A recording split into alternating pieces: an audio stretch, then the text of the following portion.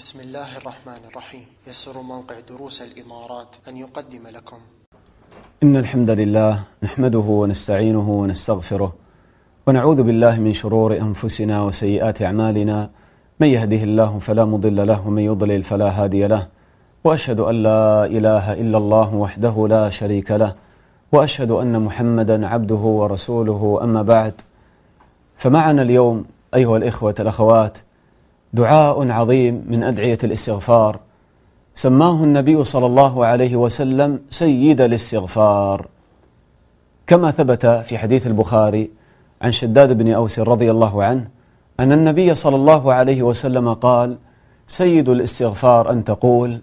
وتعالوا نحفظ هذا الدعاء، وهو دعاء والحمد لله محفوظ عند غالب الناس. تقول: اللهم أنت ربي لا إله إلا أنت، خلقتني وأنا عبدك، وأنا على عهدك ووعدك ما استطعت، أعوذ بك من شر ما صنعت، أبوء لك بنعمتك علي وأبوء بذنبي، فاغفر لي فإنه لا يغفر الذنوب إلا أنت. يقول النبي صلى الله عليه وسلم: من قالها حين يصبح موقنا بها فمات قبل أن يمسي دخل الجنة، ومن قالها حين يمسي وهو موقن بها فمات قبل أن يصبح دخل الجنة. وكذلك أوصانا النبي صلى الله عليه وسلم أن نقول سيد الاستغفار قبل النوم، فهو من أذكار النوم أيضا. ومن مات عليه مات على الفطرة ودخل الجنة، فهو استغفار عظيم. وتأملوا في هذا الشرط الذي ذكره النبي صلى الله عليه وسلم في هذا الحديث، قال: من قالها حين يصبح وهو موقن بها. هذا هو الشرط، وهو شرط عظيم، أن تقول هذا الدعاء بقلب فيه اليقين بما تقول. ليست هذه الأدعية أيها الإخوة الأخوات أدعية تقال باللسان، وهذا هو المقصد الآن من برنامجنا هذا، أن نتأمل في معاني هذه الأدعية. العبرة أن تتدبر وتتفكر في معاني الدعاء الذي تقوله، وتكون على يقين بما تقوله، بأنك تناجي ربك جل وعلا، وإنما تناجيه بقلبك قبل لسانك، فالله تعالى ينظر إلى قلبك. فإذا تعالوا نتأمل في هذا الدعاء العظيم حتى نعرف لماذا سماه النبي صلى الله عليه وسلم سيد الاستغفار، فهو أعظم صيغ الاستغفار إذا أردت أن تستغفر الله تعالى. فتأملوا كيف يفتتح هذا الدعاء بماذا؟ بتوحيد الله تعالى والاعتراف بربوبيته جل وعلا، وأنك العبد الفقير، أن الله تعالى هو الرب جل وعلا. قال: اللهم أنت ربي لا إله إلا أنت. اللهم أنت ربي يعني الذي ربيتني بنعمك، خلقتني، رزقتني، هديتني، فأنت الذي تغفر ذنوبي، لأنك أنت ربي الذي تربيني بنعمك، والمغفرة نعمة عظيمة من الله تعالى. اللهم أنت ربي. وإذا كان الله تعالى هو الرب وحده، الخالق الرازق المدبر وحده، الغفور وحده، فإذا هو المعبود وحده الذي يستحق العبادة وحده، فتقول: لا إله إلا أنت. اللهم أنت ربي لا إله إلا أنت، لا معبود بحق إلا الله، ولا يكون في قلبي معظم إلا الله، ولا محبوب إلا الله، ولذلك لا أتبع هواي وشهواتي فأقع في الذنوب والمعاصي. وإذا وقعت في ذنب فتتوب إلى الله تعالى وتدعو الله تعالى وحده، لأن الله تعالى هو الغفور وحده، وهو المعبود وحده الذي تطلب منه المغفرة ويعني تطلب منه الحاجات، فتقول: اللهم أنت ربي لا إله إلا أنت. ثم تعود مرة أخرى تعترف بربوبية الله تعالى، ولكن بصفة وفعل هو من أعظم أفعال الربوبية. قال: خلقتني وأنا عبدك. خلقتني، وأنت تقول خلقتني وتناجي ربك، تشعر في كل خلية من خلايا جسمك بنعمة الله تعالى عليك، أن الله خلقك ولم تك شيء. أيها الإنسان، هل أتى على الإنسان حين من الدهر لم يكن شيئا مذكورا؟ فهكذا خلقنا الله تعالى وكنا عدما، والله تعالى خلق كل ذرة وكل خلية في أجسامنا، فالإنسان بكليته مفتقر إلى ربه جل وعلا. خلقتني وأنا عبدك، ما دام أن الله هو الذي خلقك فأنت عبد له، تطيعه ولا تعصيه، وإذا وقعت في معصيته ترجع إليه. فمن لك إذا عصيته؟ من يحميك ومن يعيذك إلا الله تعالى، ومن يغفر لك إلا الله. إذا تقول اللهم أنت ربي لا إله إلا أنت، خلقتني وأنا عبدك. ثم هذه العبودية أيها الإخوة الأخوات ليست عبودية تقال باللسان، بل هي عبودية إذعان، وأنا على عهدك ووعدك ما استطعت. إذن هذا فيه تكميل لهذه العبودية، واعتراف والتزام بالدخول في عهد الله تعالى وطاعة الله تعالى والتسليم لله تعالى. وأنا عبدك وأنا على عهدك ووعدك ما استطعت، يعني يا رب أنا مقيم على عهدك. وعهد الله تعالى هو ما عهده الله تعالى على لسان رسوله صلى الله عليه وسلم، وما أمر الله تعالى به رسوله صلى الله عليه وسلم أن يبلغه للناس. فعهد الله تعالى هو هذا الدين كله، هو عهد الله. وأوفوا بعهدي أوف بعهدكم وإياي فارهبون. فأنت تقول وأنا على عهدك، يعني أنا مقيم على عهدك يا رب. فهذا الدين عهد بيننا وبين ربنا، هل نقوم بهذا العهد أم لا؟ فتقول وأنا على عهدك ووعدك، يعني وأنا مصدق ومؤمن بوعدك. فوعدت من أطاعك بالجنة، ووعدت من عصى أمرك وكفر بك بالنار. وأنا على عهدك ووعدك ما استطعت، بقدر استطاعتي. وأنا على عهدك ووعدك ما استطعت. وتأمل في هذه الكلمة ما استطعت، يعني هذا القيام بالعهد إنما هو بقدر استطاعتي، ليس بالنظر إلى حقك، فحقك عظيم ولا يقدر عليه بشر، وإنما هذا القيام بالعهد هو جهد المقل، وعلى قدر الطاقة على قدر الاستطاعة يا رب فاعف عني. فهذه الكلمة فيها افتقار وانكسار لله تعالى. وأنا على عهدك ووعدك ما استطعت، يعني هذا بقدر استطاعتي، وقوتي ضعيفة يا رب، ولا حيلة لي ولا حول ولا قوة إلا بك، وحقك عظيم. مهما عبدتك فلن أوفي بشيء مما تستحقه جل وعلا، مما يستحقه الله جل وعلا. ولذلك تأملوا كيف يقول النبي صلى الله عليه وسلم: لو أن عبدا يخر على وجهه، وفي لفظ يجر على وجهه، من يوم ولد إلى أن يموت هرما في طاعة الله لحقره يوم القيامة. حق الله عظيم، كمال الله ليس له نهاية وليس له حدود.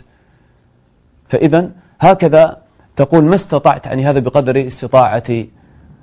ومن فضل الله تعالى أن رضي بالقليل وضاعف القليل من الحسنات، ويعني كفر يعني أكثر السيئات، والحمد لله. وأيضا لما تقول وأنا على عهدك ووعدك ما استطعت، يعني أيضا هذا فيه معاهدة على بذل الجهد والاستطاعة، كل ما تستطيع، كل ما تقدر عليه في طاعة الله تعالى والبعد عن معصيته. لأنك تقول وأنا على عهدك ووعدك ما استطعت، بقدر استطاعتي، يعني أبذل ما أستطيع من جهدي وقوتي في طاعتك. فاعرف ما تقول يا عبد الله، هذه معاهدة عظيمة بينك وبين الله، فكيف تنقض هذه المعاهدة وأنت تقول وأنا على عهدك ووعدك ما استطعت؟ فهكذا قل لنفسك وحاسب نفسك: يا نفس، كيف تنقضين عهد الله تعالى وأنت تلتزمين به في هذا الدعاء؟ وأعظم عهد بعد التوحيد، بعد الإسلام، الصلاة، كما قال النبي صلى الله عليه وسلم: العهد الذي بيننا وبينهم الصلاة، فمن تركها فقد كفر. كيف بعد ذلك تتكاسل عن الصلاة، تنقض عهد الله في الصلاة؟ كيف بعد ذلك تصر على معصية الله، تعق والديك، تقع في الربا، في الزنا، في الدخان، في الخمر، في المسكرات، في سماع الأغاني، تقع المرأة في التبرج والسفور والزنا، فتنقض عهد الله تعالى، العهد الذي بينك وبين الله. وأنت تقول في كل صباح ومساء وأنا على عهدك ووعدك ما استطعت. فاعرف ما تقول يا عبد الله، هذه كلمة ثقيلة والله. فإذا عليك أن تقوم بها وتحافظ على عهد الله تعالى، وأنا على عهدك ووعدك ما استطعت. ومهما حاول الإنسان واستقام على طاعة الله فلا بد من الزلل، كل بني آدم خطاء. ولذلك يعني الله تعالى قال فاستقيموا إليه واستغفروه، فجمع بين الاستقامة والاستغفار. لماذا؟ لأن العبد مهما استقام على الصراط المستقيم ما يمكن أن يعني هكذا يسير مستقيما لا ينحرف أبدا، لا يمينا ولا يسارا، يمكن يلتفت قليلا تزل به قدمه، لكن المؤمن يرجع إلى ربه جل وعلا ولا يصر على معصية الله. فقال بعد أن تقول وأنا على عهدك ووعدك ما استطعت أعوذ بك من شر ما صنعت، أعوذ بك من شر ما صنعت، من المعاصي والذنوب ومن التقصير في طاعتك وشكرك جل وعلا. أعوذ بك من شر ما صنعت، فإن لم تعذني فأنا هالك، كما قال الله تعالى عن آدم وحواء عليهما الصلاة والسلام، قال ربنا ظلمنا أنفسنا وإن لم تغفر لنا وترحمنا لنكونن من الخاسرين. فتقول أعوذ بك من شر ما صنعت، ثم مع تذكرك لذنوبك في المقابل تذكر نعم الله تعالى عليك، فتقول أعوذ بك من شر ما صنعت أبوء لك بنعمتك علي وأبوء بذنبي، ترجع مرة أخرى وتذكر ذنوبك، أبوء لك بنعمتك علي وأبوء بذنبي، فلا ترى ربك إلا محسنا ولا ترى نفسك إلا مسيئا مقصرا. وهذا في الحقيقة كمال الأدب مع الله، أنك إذا نظرت إلى الله تنظر إليه أنه المحسن المعطي الرحمن الرحيم، وهذا هو حقيقة الأمر. وإذا نظرت إلى نفسك تنظر إلى نفسك بعين النقص، وأنك المذنب الحقير الفقير المسيء، وهذا يعني هو حقيقة حالك أيها العبد. فإذا تسير إلى الله بين هذين الأمرين. ولذلك يقول ابن تيمية رحمه الله تعالى العارف يسير إلى الله تعالى بين مشاهدة المنة ومطالعة عيب النفس. سر إلى الله تعالى بين هذين الأمرين، وتسير إلى الله بهذين الجناحين، بين مشاهدة المنة ومطالعة عيب النفس. فدائما تتذكر نعم الله تعالى عليك، أبوء لك بنعمتك علي، أبوء يعني أعترف بنعمتك علي، هديتني للإسلام، وفقتني للسنة، أعطيتني المال والولد والأهل والعافية، والحمد لله على كل حال. فتعترف بنعمة الله تعالى عليك، فتستحي من ربك أن تعصيه. تحب الله تعالى لما تتفكر في نعمه، تزداد محبة له وتحسن إليه وتطيعه وتشكره وتلهج بحمده جل وعلا. ثم في المقابل لما تتذكر أنك مع ذلك تسيء إلى ربك وتذنب، فينكسر قلبك وتستغفر ربك دائما وتعترف بتقصيرك مع الله. أبوء لك بنعمتك علي وأبوء بذنبي. ولذلك يعني العبودية في الحقيقة قائمة على هذين الأمرين. العبادة في الإسلام حقيقتها حب كامل وذل تام مع رب العالمين، حب كامل. والحب كيف ينشأ؟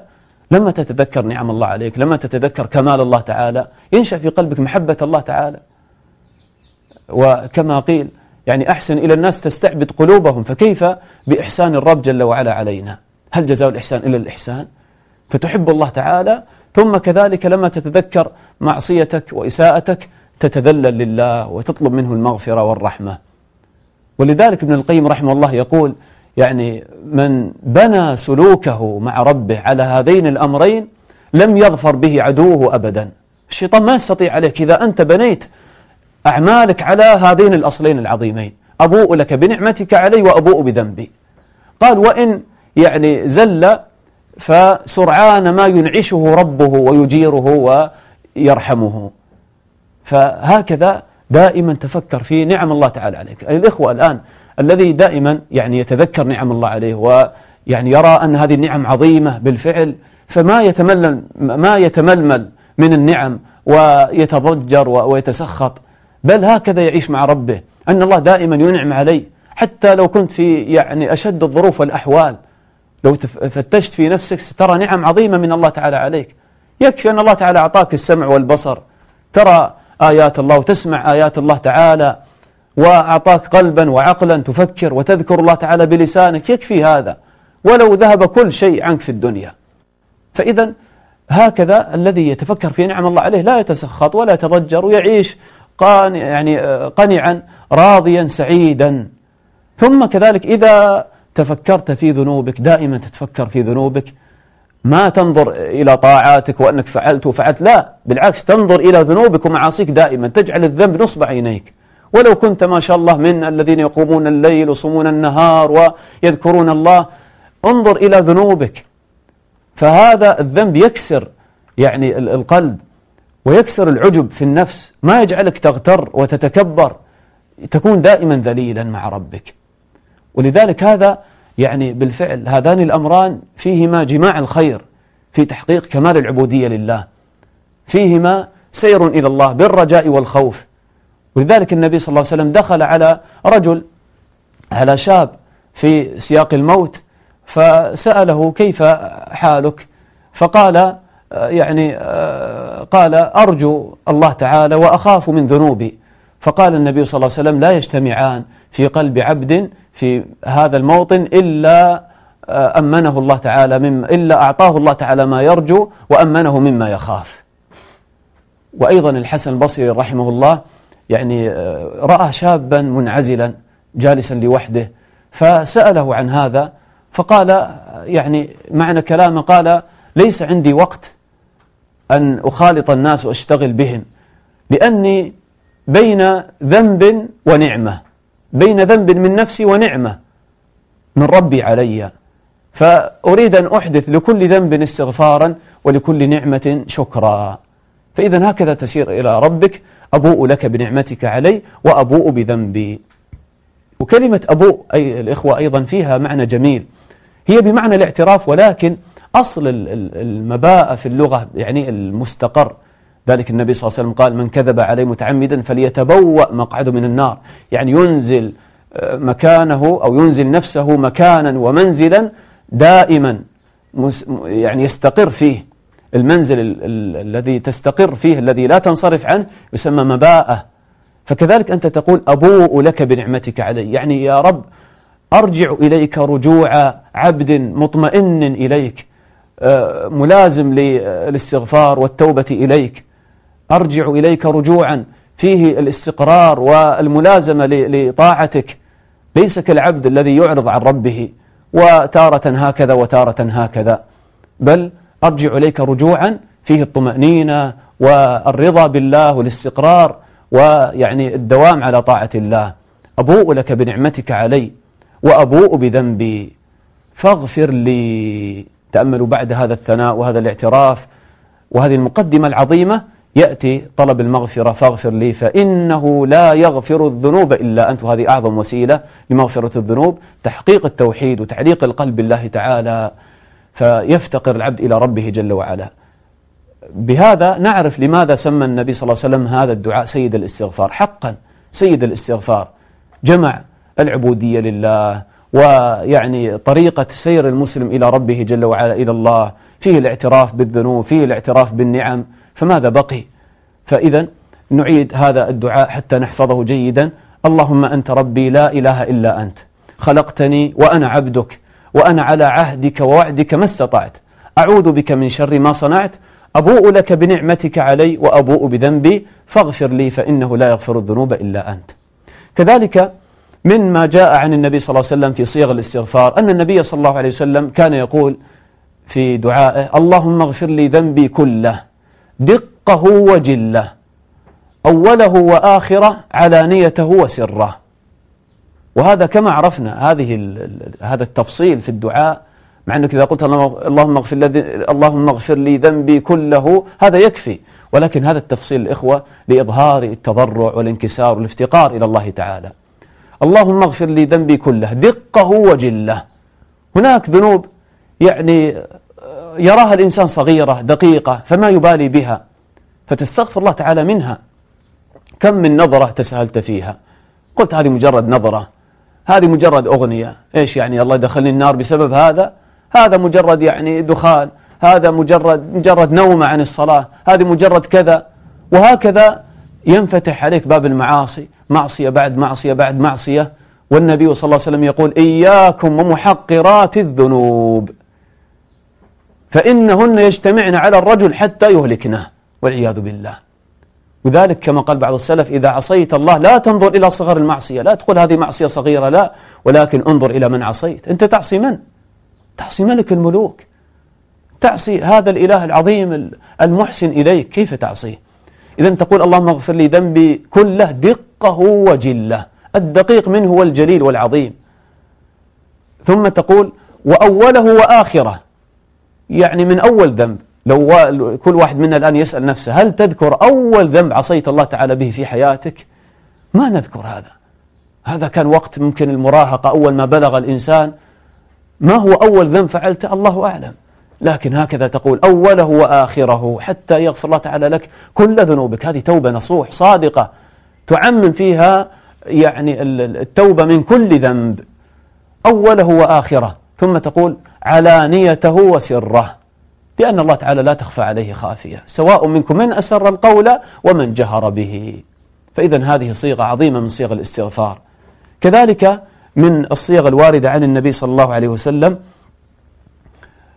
ما كان يستفتح به النبي صلى الله عليه وسلم صلاته، يستفتح صلاته أحيانا بسؤال المغفرة، وهو ما ثبت عن أبي هريرة رضي الله عنه أنه قال كان رسول الله صلى الله عليه وسلم إذا كبر يسكت هنية، يعني يسكت يعني زمنا يسيرا، ثم يعني يقرأ سورة الفاتحة.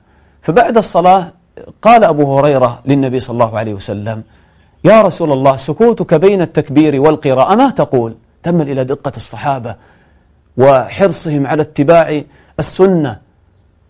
سكوتك، هذه السكتة لما تسكت بين تكبيرة الإحرام تقول الله أكبر ثم تسكت، ثم بعد ذلك تقرأ الفاتحة، ماذا تقول في هذا الموطن؟ فقال النبي صلى الله عليه وسلم يعني أقول اللهم باعد بيني وبين خطاياي كما باعدت بين المشرق والمغرب، اللهم نقني من خطاياي كما ينقى الثوب الأبيض من الدنس، اللهم اغسلني من خطاياي بالماء والثلج والبرد. فهذه صيغة عظيمة من صيغ الاستغفار. تقول اللهم باعد بيني وبين خطاياي كما باعدت بين المشرق والمغرب، لأن الذنوب الإخوة أضر ما يكون على الإنسان، أضر ما يكون عليك هذه الذنوب المعاصي. اللهم باعد بيني وبين خطاياي كما باعدت بين المشرق والمغرب. فسبحان الله عجبا لحال الناس الآن، كثير من الناس يتمنى أن يعني يحصل على هذه الشهوة والمعصية، أن يخلو بفلانة حتى يفعل ويفعل، أن يذهب إلى المكان الفلاني ويشاهد تلك الأفلام وكذا والسينما حتى يعني يتمتع وكذا، وربما كان فيها طبعا لا شك ما تخلو من المعاصي والمحرمات، ويتمنى أن يقترب من الذنوب المعاصي. وغدا يوم القيامة ماذا يتمنى؟ انظر إلى أمنيتك غدا يوم القيامة، كما قال الله تعالى يوم تجد كل نفس ما عملت من خير محضرا وما عملت من سوء تود لو أن بينها وبينه أمدا بعيدا. سبحان الله، كنت في الدنيا تتمنى أن لو كانت قريبة منك، وفي الآخرة تتمنى ماذا؟ أن لو كانت هذه الشهوات أبعد ما تكون عنك، أن لو بينها قال يود لو أن بينه وبينها أمدا بعيدا ويحذركم الله نفسه والله رؤوف بالعباد. اللهم باعد بيني وبين خطاياي كما باعدت بين المشرق والمغرب. وهذا يعني فيه سؤال أن يوفقك الله تعالى من يعني أو يوفقك الله تعالى ويبعدك من أسباب الذنوب المعاصي حتى تكون هذه الذنوب أبعد ما تكون عنك، وبمحوها عنك أيضا فتكون بعيدة عنك. ثم أيضا تقول اللهم قال نقني من خطاياي كما ينقى الثوب الأبيض من الدنس. وهذا يدلنا على أن المعاصي دنس وقاذورات في الحقيقة تدنس القلب. هذا القلب الأبيض قلب المؤمن، كما أخبر النبي صلى الله عليه وسلم إذا أذنب العبد ذنبا نكت في قلب نكتة سوداء، فإذا تاب ونزع واستغفر صقل قلبه، وإذا عاد زادت هذه المعاصي حتى تكون كران على قلبه والعياذ بالله. فإذا هذه الذنوب يعني دنس في القلب وفي أعمالك، فطهر نفسك منها. اللهم نقني من خطاياي كما نقى الثوب الأبيض من الدنس. انظر كيف ثوبك تحرص على تنقيته، إذا يعني اتسخ تغسله، فكيف بإيمانك؟ ترضى أن يتسخ إيمانك بهذه المعاصي والشهوات؟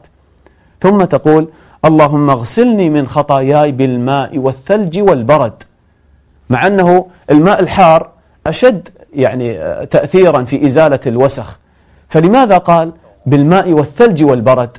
هذا فيه إشارة إلى أن الذنوب والمعاصي محرقة للإنسان، لأنها تؤدي به إلى نار جهنم، فهي تحرق قلبك بالهم والغم، ثم كذلك تحرق جسدك وقلبك في نار جهنم. فإذا تقول اللهم اغسلني من خطاياي، اغسلني من خطاياي بالماء والثلج والبرد. ولذلك النبي صلى الله عليه وسلم قال في الحديث، قال تحترقون تحترقون تحترقون تحترقون، فإذا صليتم الصبح يعني طفأتها، نعم، أو نعم، قال تحترقون تحترقون فإذا صليتم الصبح غسلتها، ثم قال تحترقون تحترقون يعني بالمعاصي والذنوب، فإذا صليتم الظهر غسلتها، ثم قال تحترقون تحترقون فإذا صليتم العصر غسلتها، وهكذا إلى صلاة العشاء. فهذه الصلوات تكفر السيئات. وهكذا الإنسان إذا فعل المعصية فكأنه يحرق نفسه كما قال النبي صلى الله عليه وسلم.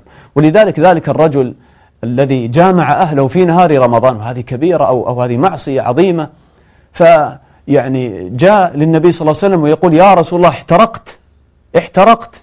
قال ما بالك؟ قال وقعت على امرأتي في رمضان، فأرشدوا إلى الكفارة في هذا. فإذا هذا يعني استغفار عظيم. اللهم باعد بيني وبين خطاياي كما باعدت بين المشرق والمغرب، اللهم نقني من خطاياي كما ينقى الثوب الأبيض من الدنس، اللهم اغسلني من خطاياي بالماء والثلج والبرد.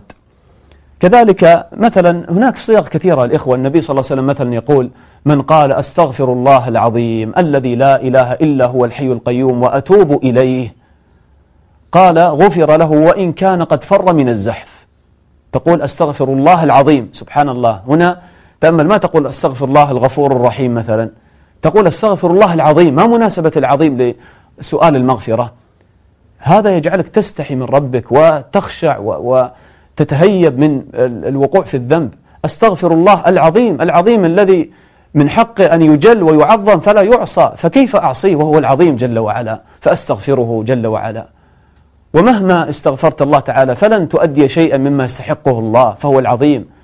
وكذلك العظيم الذي لا يتعاظمه شيء، فيغفر كل الذنوب ويغفر كبائر الذنوب ولو كان من يعني الكبائر أو الموبقات كما ذكر هنا، وإن كان قد فر من الزحف، يعني لو وقع في هذه الكبيرة فالله تعالى يغفرها له لأنه العظيم جل وعلا. أستغفر الله العظيم الذي لا إله إلا هو الحي القيوم، كيف هو قائم على شؤوني وأنا أعصيه ما أتوب إليه؟ الحي القيوم وأتوب إليه. كذلك ربما نختم بهذه الصيغة ونقف مع بعض يعني أضرار الذنوب والمعاصي، فنختم بهذه الصيغة من صيغ الاستغفار، وهو ما ثبت عن عائشة رضي الله عنها أنها قالت كنت مسندة النبي صلى الله عليه وسلم إلى يعني صدري، كان ظهره يعني إلى صدرها، وكان هذا في سياق الاحتضار وفي يعني سياق الموت، في سياق موت النبي صلى الله عليه وسلم. فتقول عائشة رضي الله عنه فكان آخر ما قال صلى الله عليه وسلم اللهم اغفر لي وارحمني وألحقني بالرفيق الأعلى. اللهم اغفر لي وارحمني وألحقني بالرفيق الأعلى. فهكذا يدعو المسلم ربه بهذا الدعاء العظيم الذي ختم به نبينا صلى الله عليه وسلم حياته.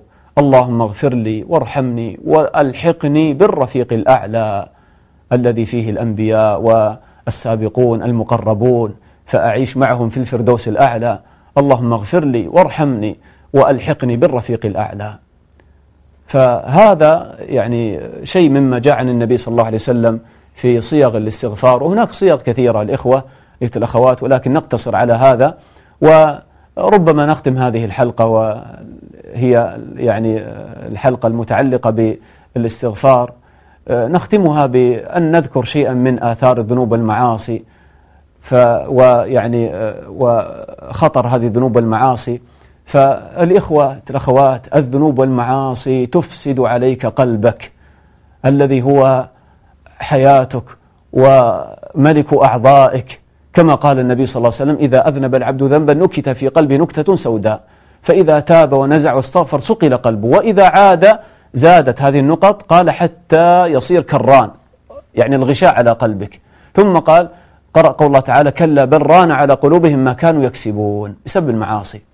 إذا وجد هذا الغشاء على قلبك ولم تتدارك نفسك بالتوبة إلى الله تعالى، فلا تنتفع بموعظة ولا نصيحة ولا آية، لأن على القلب أصبح هكذا هذا الغشاء. كيف تزيل هذا الغشاء؟ بصدقك مع الله، تتفكر، تقول: خلاص أنا يعني الله خلقني لعبادته، إلى متى أنا أغفل وأصر على معصية ربي؟ ثم كذلك الإخوة، يعني هكذا الإنسان إذا استرسل مع الذنوب والمعاصي يعيش لأجل الدنيا كالحيوانات والبهائم، وهي معيشة الكفار، وينسيه الله تعالى مصلحة نفسه.